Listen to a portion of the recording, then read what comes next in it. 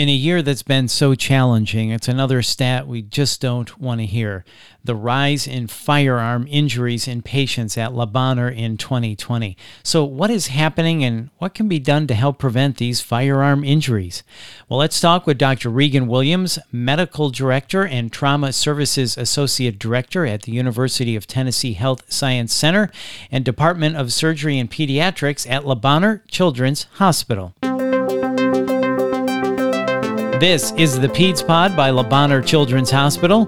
I'm Bill Klaproth. Dr. Williams, it's always a pleasure to talk with you and always on such an important topic. So tell us, what is Bonheur seeing in regards to firearm injuries in 2020? Sure. So in 2020, we've had a huge increase in firearm injuries, particularly compared to 2019, 2018. And as of now, 11 months into the year, we actually have more firearm injuries than we've ever had before, and we still have a whole month left. Yeah, troubling statistics. So do you have any idea of what might be causing this huge increase in firearm injuries? Well, we think it's multifactorial. It is not just the Bonheur that's had an increase in firearm injuries. There's a huge increase in firearm injuries in our city as well as our state, and really all of the United States since the COVID pandemic started has had an increase in firearm injuries. Particularly for our patients, most of our kids are out of school, so they're doing virtual schooling, so more of them are at home. And I think that's contributing to more accidental injuries where firearms are not safely stored and children are finding them and causing injuries in that manner. The other side of it is an increase in community violence overall. That's leading to more drive-by and intentional shootings, and unfortunately, sometimes children get caught in the middle of that. And that has also contributed to our substantial increase in firearm injuries this year. So it sounds like COVID definitely has played a part in the increase in firearm injuries. I do think so. Overall, we have had an increase every single year for the past 4 years in firearm injuries, so I think there was a natural increase occurring as well, but we've seen an even larger spike than we expected this year. Yeah, that's not good to hear. In a year that's been challenging for many, it's not good to hear about how firearm injuries have increased so much. So not everyone who is shot dies, we know this, but what are some of the long-lasting effects of surviving a shooting? So the effects can be physical, and that often will include nerve injuries or paralysis or wounds that take a long time to heal, sometimes requiring multiple surgeries and multiple different hospitalizations over time. We have a steadily growing population of children who have been shot in the spine, and so they're paralyzed either from the waist down or from the neck down. There are a lot of associated problems that occur with that, and those only get worse over time. The other real issues that we're seeing is the emotional component to the firearm injury. These children are often caught in the middle of something, maybe walking out their door and being shot by a fight that's going on next door. This leads to them being scared and not wanting to leave their house, not wanting to go to school. Sometimes we have a hard time getting them back into our clinic because they're so afraid to leave their house because the injury occurred somewhere close to where their residence is. So there's a huge emotional component, and over time, this really does lead to post-traumatic stress disorder, just like we see in soldiers. We can also see that in our children after a firearm injury. And then in even longer periods of time, this can lead to poor health. There's something called adverse childhood events. Having a firearm injury is considered an adverse childhood event, and adverse childhood events have been shown to increase your risk of early death, of suicide, of heart disease later in life. So these are injuries that occur in a short period of time, but really have long-lasting effects. Yeah, I was just going to say a tragic moment in time has certainly lifelong effects. And you talked about not only physical, but also the emotional component and the PTSD that can follow. So then what kind of effect do these firearm injuries have on the staff?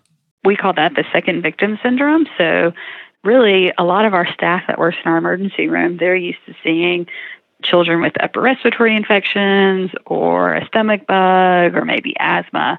They're really not accustomed to seeing severe firearm injuries where patients may come in with gunshot wounds to the head or the abdomen or bleeding from a severe injury to one of their blood vessels.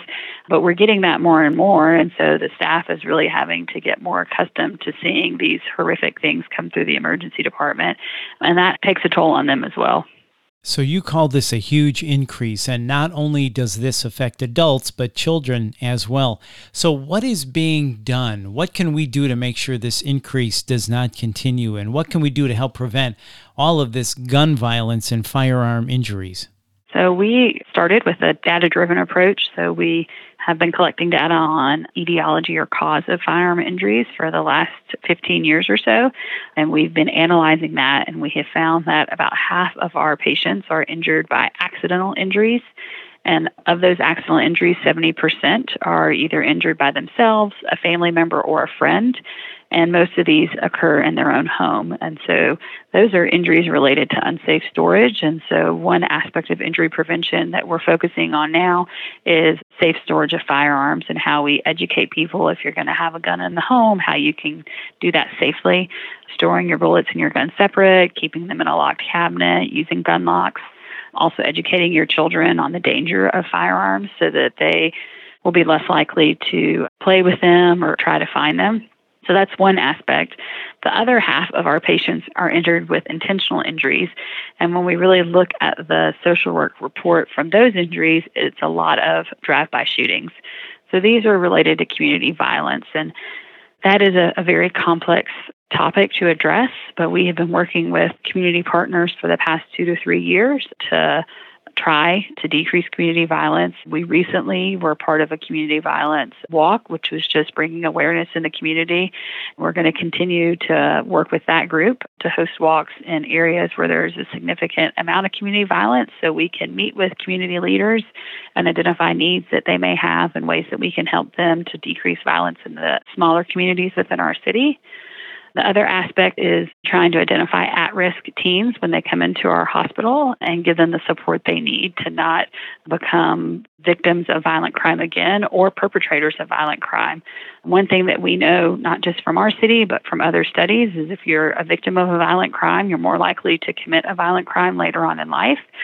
And so if we can identify these children early and we can get them the emotional support that they need, as well as getting them out of their unsafe environment, we think that we can help them to not become perpetrators of violent crime. And that has been shown in other large cities to decrease community violence overall. So we are working with the health department in the city of Memphis to try to start a program to decrease community violence overall as well. Yeah, we really need to wrap our heads around this and come up with a plan across the whole country, not just the Memphis area. And you said half are accidental, and you talked about firearm storage, safety, how that needs to happen.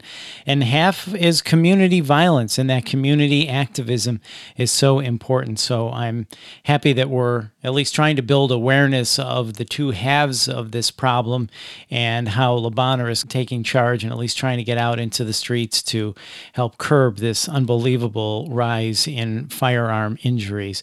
Dr. Williams, it's always great to talk with you, and hopefully we'll keep talking about this issue in further podcasts to come because it is so important and such an issue that we all need to work on together. So thank you so much for your time. We really appreciate it. You're welcome. I enjoyed speaking with you. I'm always happy to talk about this subject.